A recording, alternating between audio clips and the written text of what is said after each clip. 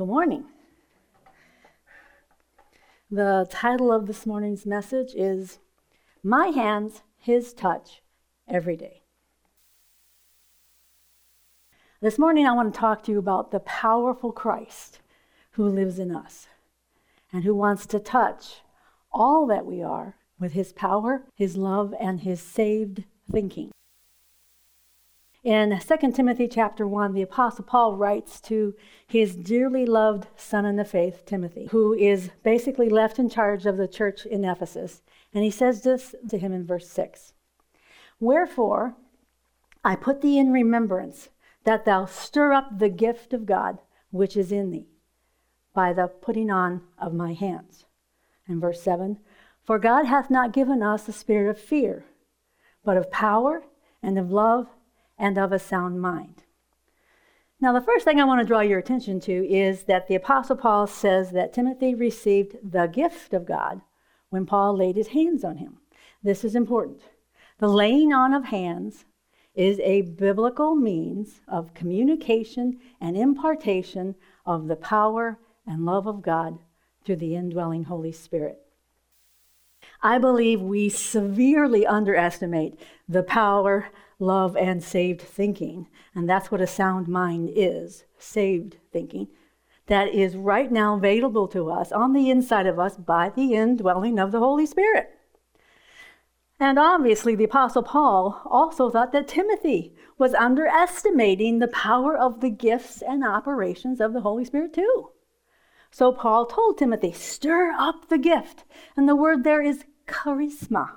Charisma, grace effects, grace workings, the grace workings of God that he knew lived inside of him.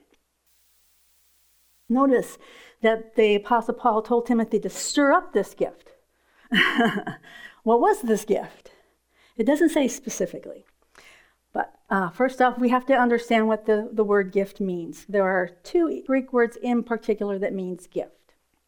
It's the Greek word translated into English as gift. There's two of them, doria and charisma. Two different words in Greek, same word in English.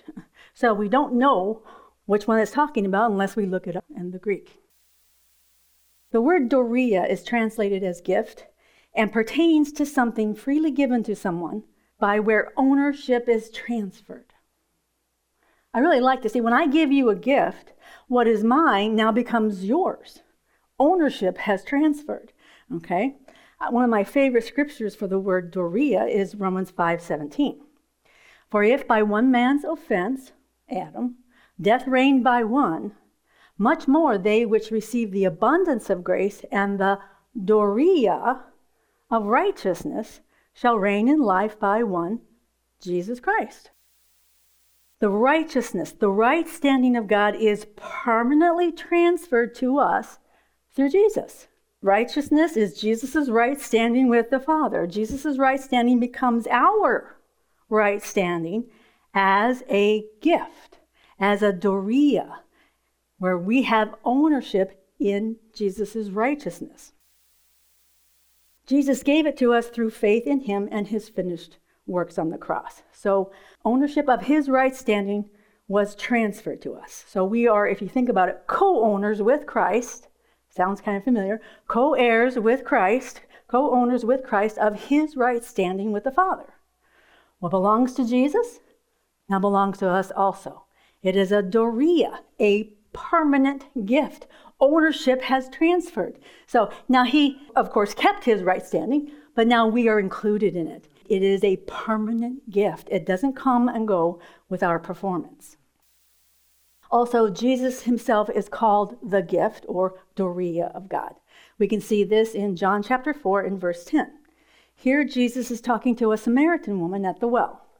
He says to her, Jesus answered and said unto her, If thou knewest the gift of God, the doria, and who it is that saith unto thee, Give me to drink, that thou wouldst have asked Him, and He would have given thee living water, in reference to the Holy Spirit.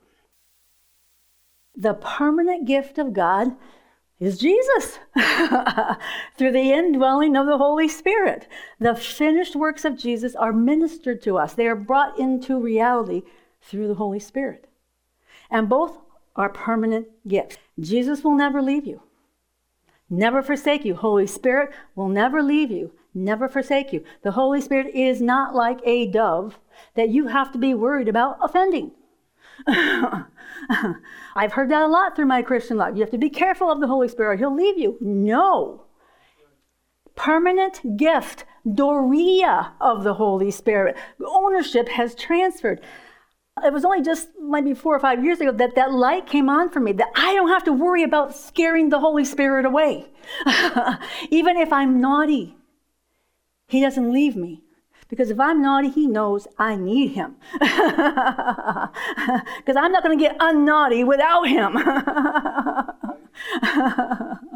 So both Jesus and the Holy Spirit are permanently imparted unto us. So when we believe on Jesus, we receive the permanent gift of the Holy Spirit. The Holy Spirit becomes ours. The love of God is poured out in our heart by the Holy Spirit. He is given to us. He is given to us as a Dorea, a permanent gift. He is now my Holy Spirit, and he can be your Holy Spirit. But right now, he's my Holy Spirit. He's my permanent helper. He will never leave me. He knows how dumb I can be, and he knows I need him to straighten me out sometimes. He will not leave us to our own devices or our own understanding. He knows that we need him to lead us into all truth. The Holy Spirit is a permanent gift to us because of the blood of Jesus. In the Old Testament, the Holy Spirit only came upon people temporarily. But because Jesus has made us holy through his blood, he has sanctified us, he has made us his own. The Holy Spirit now comes to live in the Holy of Holies within our spirit permanently.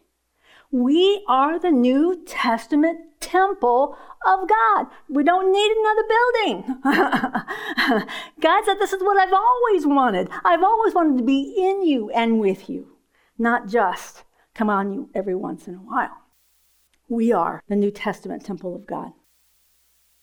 In Acts chapter 8, we see that believing on Jesus is always a prerequisite for receiving the Holy Spirit. You can't get the Holy Spirit from believing on Buddha. You can't get the Holy Spirit from believing on Hare Krishna or whoever. The only way you can get the Holy Spirit is if you believe on Jesus to make you that holy place where he comes to live in us. In chapter 8, starting with verse 14, it says this. Now when the apostles which were at Jerusalem heard that Samaria had received the word of God, they sent unto them Peter and John, who, when they were come down, prayed for them that they might receive the Holy Ghost. Remember, Samaritans, the lady at the well, Samaritan. First female evangelist, went and told everybody about Jesus, and Jesus actually stayed there. So they had a certain amount of belief. We believe this is the Messiah, but they didn't really know what that all meant. Verse 16, for as yet he was fallen upon none of them, the Holy Spirit. Only they were baptized in the name of the Lord Jesus. Then laid they hands on them, and they received the Holy Ghost. God honors the laying on of hands by faith. And when Simon the sorcerer, not Simon Peter, and when Simon the sorcerer saw that through the laying on of hands, the apostles' hands, the Holy Ghost was given, he offered them money, saying, give me also this power, that on whomever I lay my hands, he may receive the Holy Ghost. But Peter said unto him, thy money perish with thee, because thou hast thought that the gift of God may be purchased with money. Here we see that the Holy Spirit is called the gift, the Dorea of God, and that those who believe on Jesus for salvation are the only ones who can receive this Dorea, this permanent gift. It appears that Simon the sorcerer, though, was not actually looking for forgiveness of sin and relationship with God. He was actually looking for a way to get the miraculous power he thought he could use to make money. what's interesting about this Simon is that it says he believed what was preached and he even got water baptized. Now, none of them, this is interesting, none of them at Samaria had received the Holy Spirit. Why? Because they didn't come to Jerusalem. They didn't come to Pentecost, where Jesus told the disciples, go and stay in Jerusalem for the outpouring of the Holy Spirit. The Samaritans didn't worship in Jerusalem, so they missed out. Okay? So here, Philip has gone to Samaria telling them the good news of Jesus.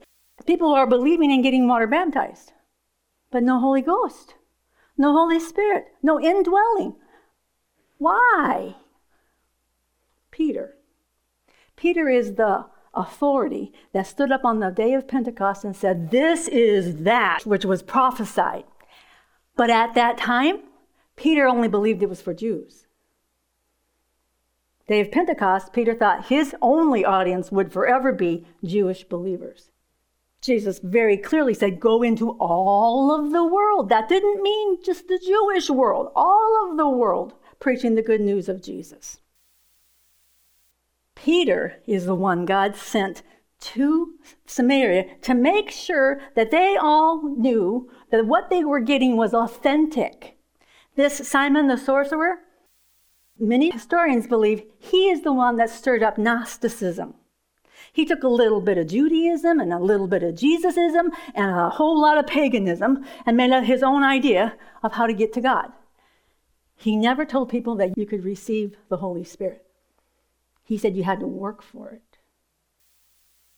So this is why Peter is sent to Samaria, so that they know and he knows that they're getting the authentic Holy Spirit. There had to be a way for Peter to know they were receiving. The initial receiving for them was speaking in tongues. That's how Peter knew. Otherwise, how would you know? There was an evidence where he could go, yes and amen. But Peter had to be convinced that Samaritans, they didn't like Samaritans. They didn't like Samaritans as equally as they didn't like Gentiles. But for each people group, God sent Peter. To the Jews, Peter spoke in tongues. To the Samaritans, he had to make sure they got the same thing. Peter was the one authenticating what was going on and being changed to understand whosoever, even those stinking Samaritans, could have the Holy Spirit. And then, of course, he ends up in Cornelius' house. Those Gentiles, they're so hungry for God, Peter doesn't even get to finish his sermon. The Holy Spirit falls on them, and they all speak in tongues, authenticating that they got what Peter knew they should get, that they were qualified by the blood of Jesus to receive the indwelling of the Holy Spirit. So both Jesus and the Holy Spirit are called the Doria, the permanent gifts from God. Both Jesus and the Holy Spirit now belong to us. Jesus is my Jesus. You can have Jesus too, but he's my Jesus. I belong to him the same way I belong to my husband. We belong to each other. I belong to Jesus, and Jesus belongs to me. The Holy Spirit is now my Holy Spirit, because I have been made one spirit with both the Holy Spirit and the Spirit of Christ. In 1 Corinthians 6:17, but he that is joined unto the Lord is one spirit. So we never have to fear that Jesus or the Holy Spirit will ever leave us, regardless of how stupid we might act. God is well able to turn even our stupid mistakes for our good. The second word that is translated as gift is charisma, grace affects. According to the Strong's, it is defined as a divine gratuity. In other words, a divine grace, a gift such as deliverance from danger or passion, but specifically a spiritual endowment. This is the grace of God, his absolutely free loving kindness at work in us through the Holy Spirit. He gives us spiritual endowment. We don't earn the graces of the Holy Spirit. The Holy Spirit supplies the graces that we have need of. But we can often forget about what we have on the inside of us because of what's going on around us on the outside. Our present circumstances can be scary and even dangerous. while we face a future that is altogether unknown. It is then that we must remember the gift, Jesus and the Holy Spirit, and the gifting, the graces and power that are placed within us by the Holy Spirit. But we must often stir ourselves up in the Holy Spirit. This word charisma is the word that we find in 2 Timothy chapter 1, verse 6. Wherefore I put thee in remembrance that thou stir up the charisma, the grace empowerments, the bestowal of spiritual power. We have to stir it up, which is in thee by the putting on of my hands. Paul tells Timothy, I know what the Holy Spirit has imparted unto you because he imparted it to you through me. So Timothy can go, I don't have it. Think I'm short on some grace here. No, the Holy Spirit has everything you need. He has every divine enablement, every charisma that you need to face the scary world in which you live. And still, Timothy had to do all of that and still lead one of the largest churches in existence at the time. So Paul tells him, you actually already have everything you need inside of you. You just need to stir it up. We see this truth over in 1 Corinthians, beginning with verse 4. 1 Corinthians chapter 1, verse 4. The Apostle Paul says this, I give thanks to my God always for you, because of the grace of God that was given you in Christ Jesus, that in every way you were enriched in him, in all speech and all knowledge, even as the testimony about Christ was confirmed among you, so that you are not lacking any charisma, any power, gifting, spiritual endowment that you need. You have it in you by the Holy Spirit, and he wants you to use them while you wait for the revealing of the Lord Jesus Christ. They expected Jesus to return real quickly, even back then. Okay, so he says, while you're waiting, until the kingdom comes physically on earth, while you're waiting, you have a kingdom on the inside of you. You're not lacking anything that you have need of. When God came to live inside of us by the Holy Spirit, he brought every divine enablement we would ever need. The creator of the universe lives in us and is crazy about us. He loves us more than we will ever really realize. And he's not keeping the good things that we need away from us. He requires that we cooperate with him. And when there's all different kinds of crazy stuff going on in the world around us, we can get our eyes off of the truth of who lives inside of us and onto the lies the world threatens us with. You're going to die. No, I'm not. You're going to be ruined. No, I'm not. I know in whom I have believed, and he is well able to do far above all that I can ask or think or imagine. He is well able. I have everything. I lack no spiritual power because he lives in me. Obviously, this was a reality for Timothy. All of this fear, all of this, you're going to die. Timothy was in a hard spot. He faced the real dangers of imprisonment and real threats of death from the government. Not to mention trying to protect the church from crazy false teachers like Simon the sorcerer and the Judaizers who are trying to turn the Gentiles into law-abiding Moses lovers instead of spirit-filled Jesus lovers. He had a lot on his plate, trying to protect the church from falsehood and not get killed in the process. He had a lot of pressure. So Paul reminds Timothy of what Timothy already knows. God does this to us all the time. He will remind us that we really do already know the answer to our questions. That the God of the universe lives inside of us by the Holy Spirit. And the Holy Spirit will never bring fear to your heart. The Holy Spirit brings faith to our hearts. Faith in God's power, faith in God's love, and faith in God's kind of thinking. Saved thinking. I have 2 Timothy 1:7 for you again, and this time I've enhanced it a bit. For God hath not given us the spirit of fear, but of divinely enabled, miraculous power. We have miraculous power. This is the Greek word dunamis, dynamite, power that is unexplainable, that is unending. We have miraculous power, all of us. If you have Jesus, if you have the Holy Spirit, you have miraculous power inside of you. Most of us just don't usually take the time to stir it up. And we also have divinely enabled agape love. When God tells us to love people the way He loves people, you can't do that all by yourself. You will be annoyed. He says you don't have to live with people that you love that are annoying. You don't have to be affected by people that way. We have divinely orchestrated and supplied agape love, and of a divinely inspired sound mind. In 2 Timothy 1:7, for God hath not given us a spirit of fear. This is so basic that we should know. But every Christian fights with fear. I can't watch all the stuff on TV. It incites, it stirs up fear. I don't want a spirit of fear stirred up in my heart. I don't want that affecting me. What you bring in will stir you up. What are you bringing in? Are you letting the world tell you you're going to die? Or are you saying, no, I will not die. I will live and declare the works of the Lord. No, I decide. Me and Jesus decide what happens with us. So the first thing Paul had to do was remind Timothy that fear is never, never, never, never from God.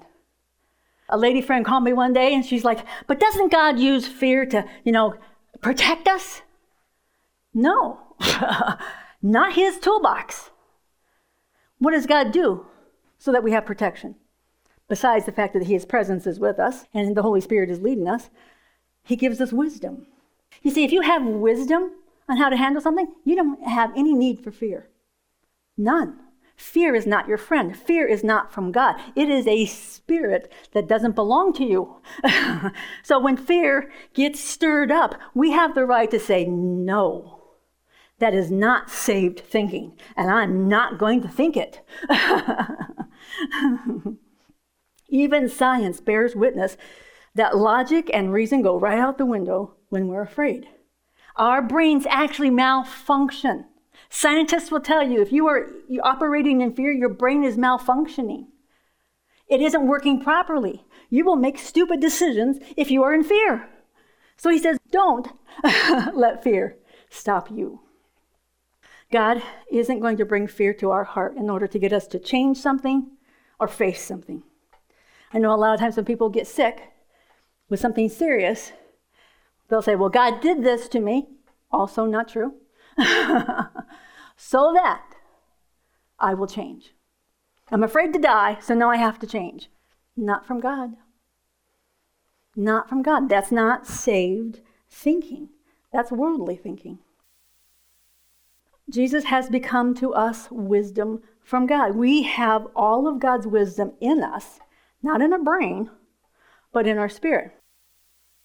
Years ago, I was looking for an answer from the Lord, praying about this. And it was like I had a filing cabinet in my head.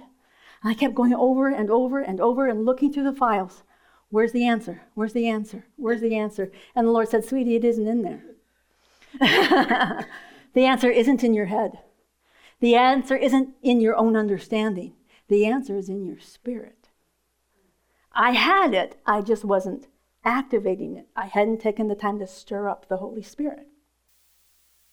Fear pushes people to do stupid stuff. Fear torments the one who is afraid. God does not do that to His kids. If we are living in fear, then we are listening to what the world says is true and not what God says is true. The Holy Spirit will always lead us to the truths found in God's Word. And when we hear the truth of God's Word enlightened and made real to us by the Holy Spirit, then we will have peace and faith in our heart, not fear. The next part, the divinely enabled miraculous power. The Holy Spirit that comes from God gives us God's very own power. The Holy Spirit imparts to us God's divine enablement or bestowment of miracle-working power. The same Spirit that raised Christ from the dead is the same Spirit that lives in us right now. In the ISV version, in Ephesians chapter 1, in verses 17 through 23, the Apostle Paul says this: I pray that the God of our Lord Jesus Christ, the Messiah, the most glorious Father, would give you a wise spirit. In other words, give us wisdom, along with revelation that comes through knowing the Messiah fully. Then with the eyes of your hearts enlightened, you will know the confidence, that's faith, that is produced by God having called you, made you his own, the rich glory that is in his inheritance among the saints, and the unlimited greatness of his power for us who believe, according to the working of his mighty strength through Jesus and the Holy Spirit inside of us, which he brought about in the Messiah when he raised him from the dead and seated him at his right hand in heavenly realm. He is far above every ruler, authority, power, dominion, and every name that can be named, not only in the present age, but also in the one to come. This is what we have at our disposal through the indwelling of the Holy Spirit. The unlimited greatness of his power for us who believe. But power alone is not enough. The Holy Spirit also divinely enables us to love, agape love, one another with God's very own love. God's love is like no other love. God loves because he is himself agape love. He is self-sacrificing love. He is the laying down of his life for the good of someone else kind of love. For God, the Father, Son, and Holy Spirit so loved the world, so loved each of us, that together they did for us what we could not do for ourselves. They purchased our salvation. In 1 John chapter 4, verse 10 and 11, it says this: Herein is love, agape love. Not that we loved God, but that he loved us and sent his Son to be the propitiation for our sins, the satisfaction of our sins.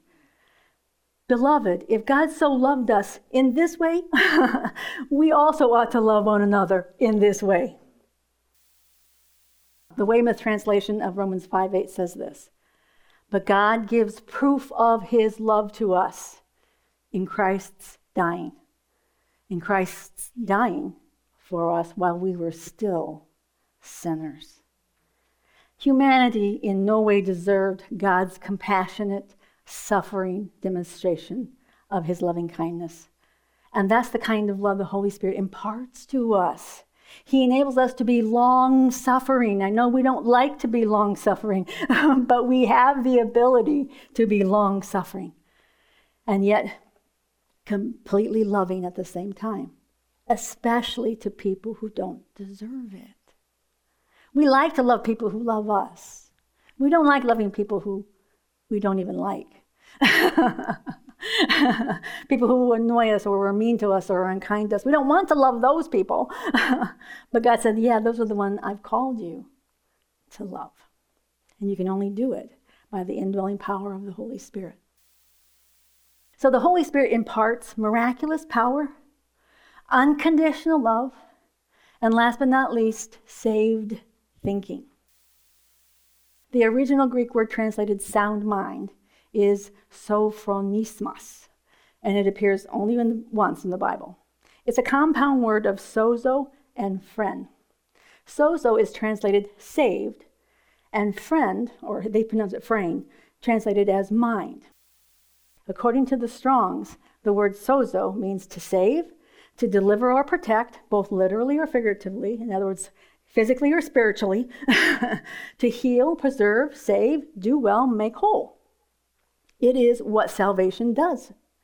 And then phren, it says, is the mind, the understanding, the thoughts. So if we put these two words together, which is what the Apostle Paul did, this word, translated sound mind or self-control, refers to how we think, and in turn, how our thinking affects our behaving. I really like this word because if we understand what it means to be saved, Past tense, saved. It helps us to better grasp what kind of thinking this is. If I know that I am saved, delivered, protected, healed, preserved, made whole, made prosperous, etc., then I know I don't have to be afraid or controlled by fear. If I know all of that is true.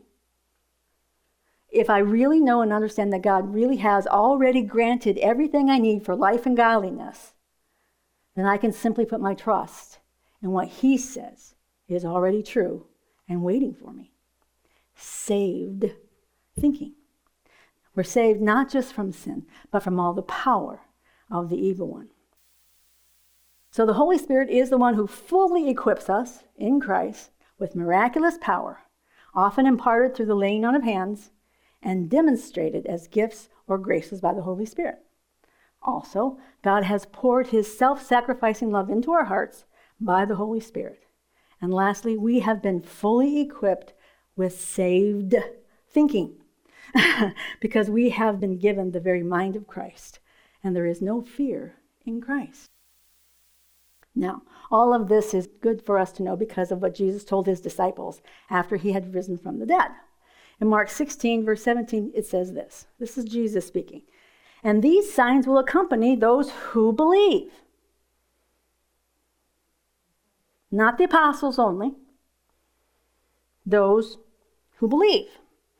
In my name, power and authority, you will cast out demons. They will speak with new tongues. Plural.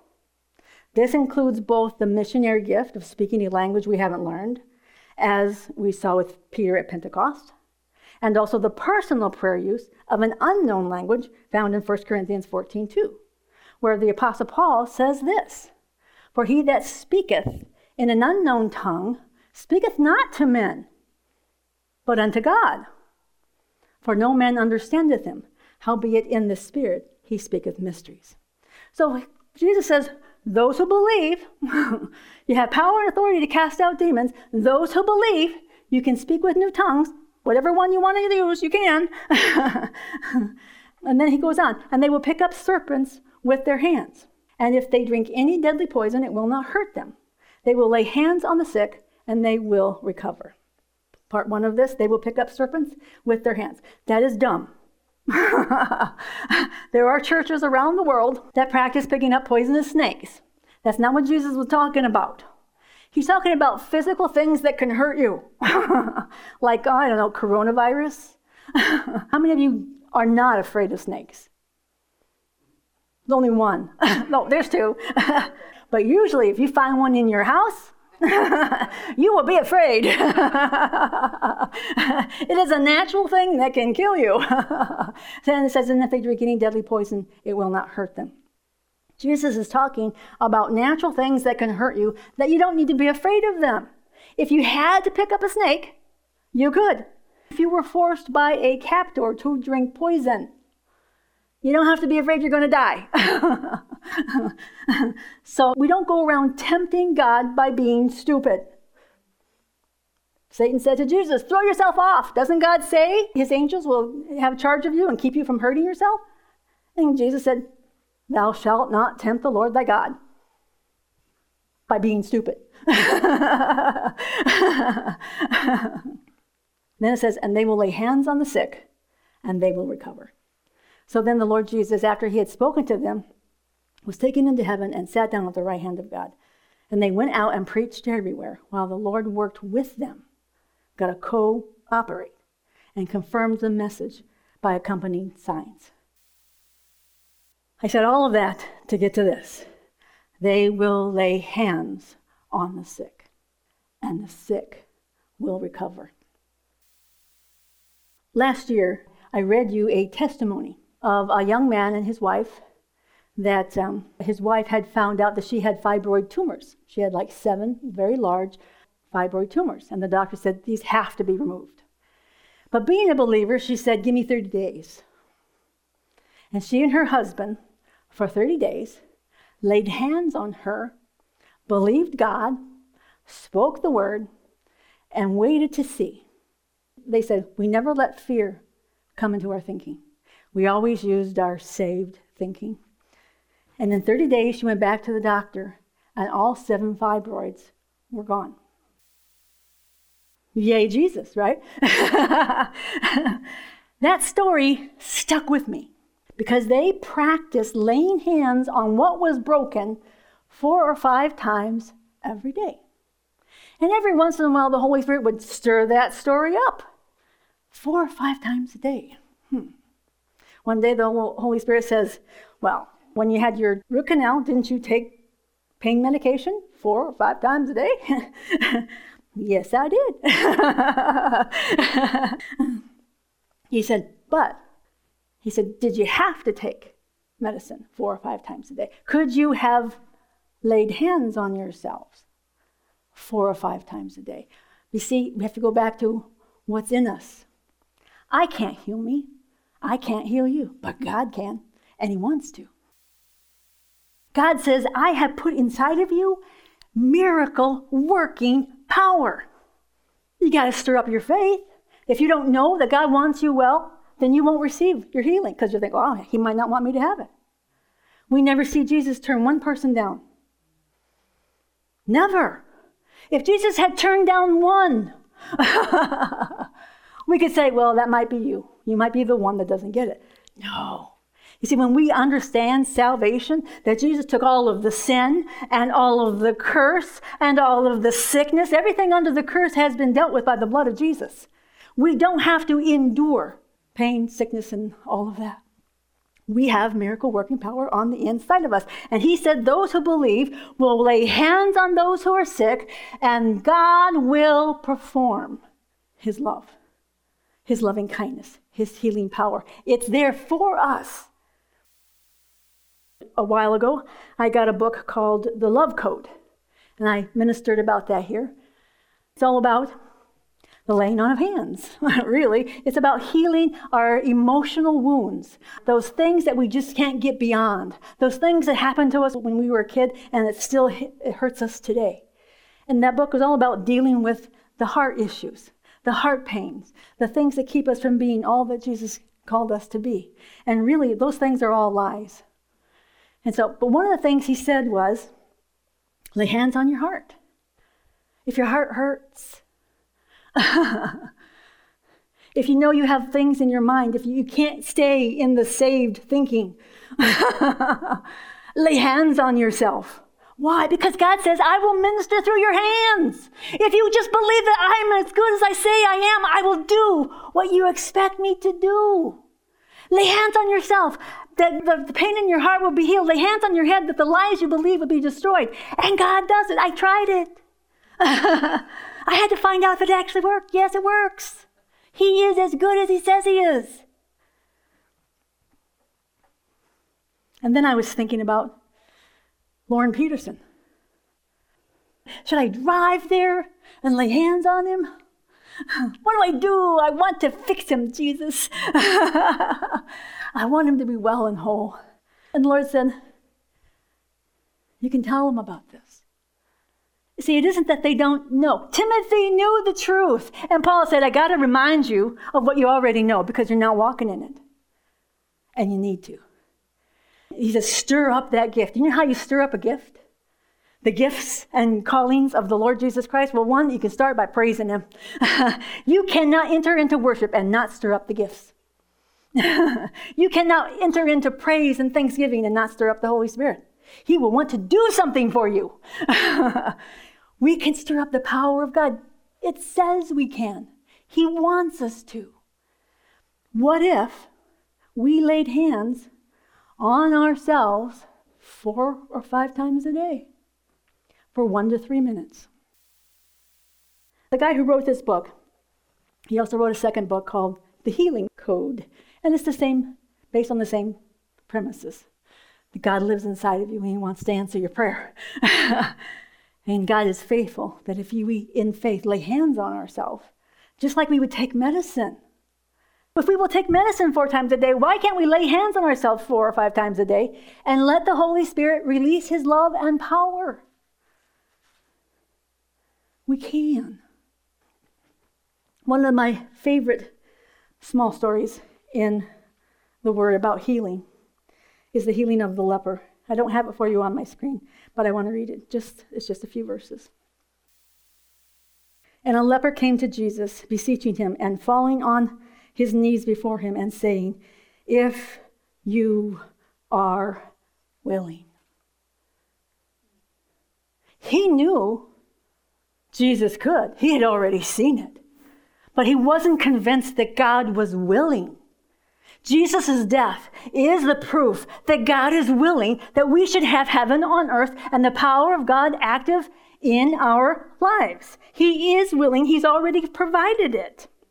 If you are willing, you can make me clean. Moved with compassion. Compassion is love that suffers with us and refuses to leave us in our suffering. Moved with compassion, Jesus stretched out his hand and touched him. What? He's not supposed to be touching lepers.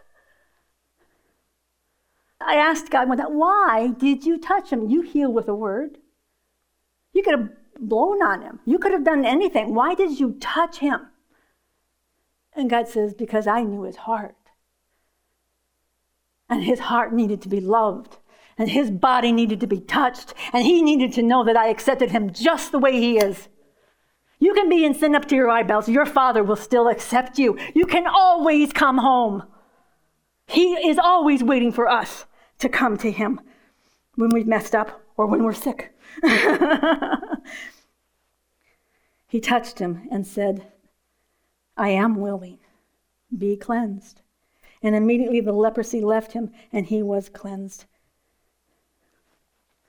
God cares about the inside just as much as he cares about the outside. Sometimes believers will tell other believers, Jesus only wants you to get rid of your sins. He might have a good reason for you to be sick. We never hear Jesus say that. Never. We never hear our Father say that. Never. People with leprosy were perceived to be judged by God. In other words, they were sure God was mad at him. Whatever you did, God is mad. That's why you have leprosy. That is not God. God doesn't punish our sins. Our sins are all punished in the body of Jesus, where there is no reason for God to make us sick or to stand by and go, okay, go ahead, just keep it. That's not who God is. God says, I want to cooperate with you to get you what you need. Hey, those who believe, lay hands on the sick. You know what I found is really hard about this? It's too easy. I forget to do it. That's the only thing that's hard about it is I keep forgetting to do it. It doesn't work unless you do it. One of the things that science has found is that when believers start declaring the truth, but they're not convinced, I am healed by the stripes of Jesus. Their heart says, no, you ain't. Unless your heart is convinced, unless you have a word from God that he has provided this for you and you can have it, telling believers to keep confessing the word, I am healed because of the stripes of Jesus. I am healed. Their heart says, no, you're not. No, you're not. So how do we get around our heart that says, look, my body still hurts? Years ago, before I received my healing for fibromyalgia, it was the same thing. God, I know I got miracles on the inside of me. How do I get them out? How do I apply them to me? Lay hands on the sick, and they shall recover. See, I didn't think about laying hands on myself. I thought it was only something you do for somebody else. No, we can lay hands on ourselves. And you know what we can believe? He's working. One of the things that was hard for me was to jump from pain all through my body to truly believing in my heart that I was already healed, that I already had it. I knew the truth in my head all day long, but I couldn't get my body to believe it. And one day I was like, Lord, what do I do? And he said, read this devotional. So I read a devotional by Joseph Prince. And Joseph said, Sometimes it's hard to go from sick, pain, fear, into perfect peace, just like that. Because of our physical bodies. Our bodies scream at us, you are not well, you are not well, you are not well. And God said, through this devotional, what if you could believe He's working on my healing today? He's working in me right now. You see, we can believe that. We don't have this big jump to get to, I am completely healed in the name of Jesus.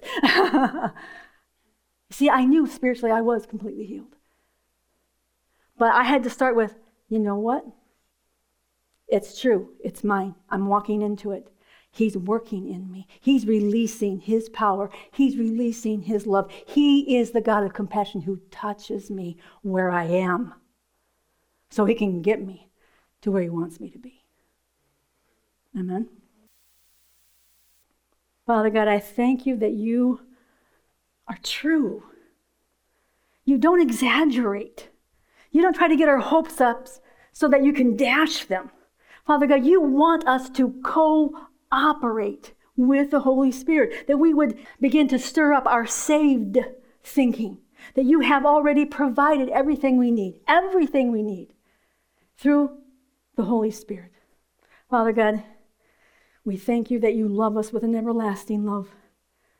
And in the Lord Jesus Christ, You have said all of the promises are yes and amen. And all You ask us to do is to believe. Believe that You said yes. Believe that You release it. Believe that You are working in us and with us. So, Father God, we thank You. I ask, Lord, that You would inspire us to stir up the giftings of the Holy Spirit, that we would spend time in worship, we would spend time in the Word, that we would spend time remembering all the good things that You have done for us. That, Father God, we would let You do in us and through us everything You want. Father God, that You would inspire the giftings of the Holy Spirit that You want us to operate in. You have said there's a whole world that is not saved that needs to know the reality of the power and love of God, and You never separate the two. Power and love are in us by the Holy Spirit. So, Father, we thank You in Jesus' name. Amen.